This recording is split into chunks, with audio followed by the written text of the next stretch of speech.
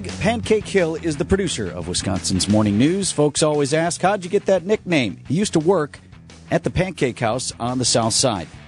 So every week we go through ideas for the show. Some of them don't quite make it into the rundown, so we assign Greg to whip up a little something with the leftovers. Here on this Friday morning is the Pancake Breakfast Special. What about breakfast? We've already had it. We've had one, yes. What about second breakfast? Love is a battlefield. 5 times a week. That's how much couples fight. Wasn't sure. What'd you think I was going to say? Anyway, okay. 5 sounded pretty good to me for a second. Maybe not fight.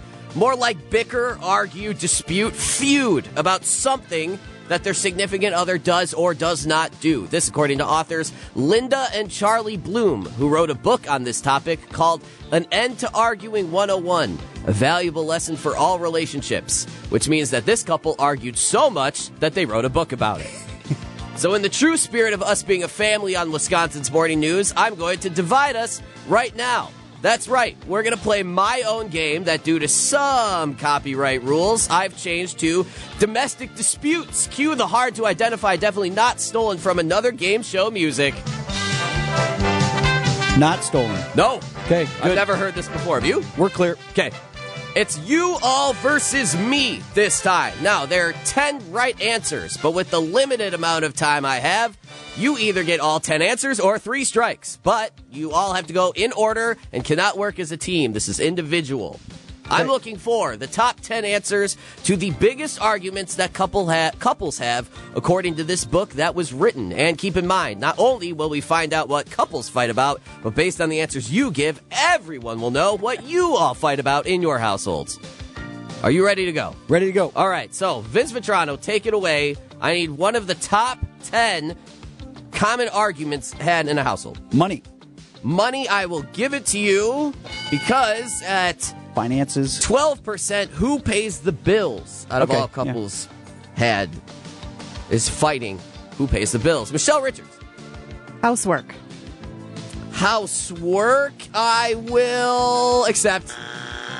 Kind of. I will accept it because leaving wet towels lying around is 17%, and not wiping down kitchen counters and surfaces is 19%. Yeah, I was thinking like cleaning. You had an umbrella term there. Right, I'll give it to you. Next round, be a little more diligent. Brandon Snide. I'm going to go with what we argue in my house over. Children. Children. Can you be more specific? Like having children or have a argument about the children? Having an argument about the responsibilities of taking care of children. Yeah. Yeah. Who's driving who here? Right. Who's doing that? Right. Simple stuff. The logistics. Actually, not on the list. A little too umbrella. Come on. This is more kind of, you're on the right track, though. Okay. Because it's common. Debbie Lanza, you I'm going to say scheduling. Scheduling. Like events and things like that. That would be not on this Dang list. it, I have another one. Okay. Okay, Vince Vetrano, back to you. All right, I'll just say it because nobody else has yet. You argue about relations. Relations is on, maybe not on this list, because maybe these couple had enough relations, but they just argued too much. So that's 3 strikes. Come on. All right, now I'll open it to the field since we have a little more time, because I thought you guys would do a little bit Communication? better. I think that this one is only telling that y'all fight over some pretty logistical things, and maybe not on this list. Communication, Debbie, is one of them, but communication about what is the answer. 5%, leaving windows open when one goes out. Come on. Wow. How That's about pretty specific? How about not double locking the doors at night? Did you lock the doors? Yeah, I locked the doors. Sometimes one. I forget to lock the door. See, there you go. You're the problem. Yeah, I see that. Wearing shoes inside the house. Oh, Has yeah. anyone had? Oh, yeah. Yes, Take those shoes off I when wish you we come could, but neither one of us remember to take our shoes off, so so I it's can't a- really. Okay. Not a fight then. So, Brandon, are you the culprit? No, I'm not actually. Yeah. Okay. I'm the OCD clean one. Not loading the dishwasher correctly.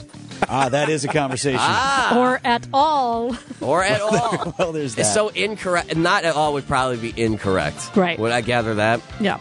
What the thermostat should be set to. Oh, yeah, you argue over the heat. 12%. Money, we kind of got that. Who pays the bills? What to watch on TV? Oh, yeah. Remote control. Oh, yeah. Yep. Remote control. Yep. Leaving wet towels lying around. Michelle, you got that one. Also, not wiping down kitchen counters and surfaces. And what do you all think, based on the list I gave you, what do you think is the top argument? Maybe not so heavy. It's kids, relations. The top argument and more bickering Not of folding all of laundry. this list. Laundry. Any other guesses?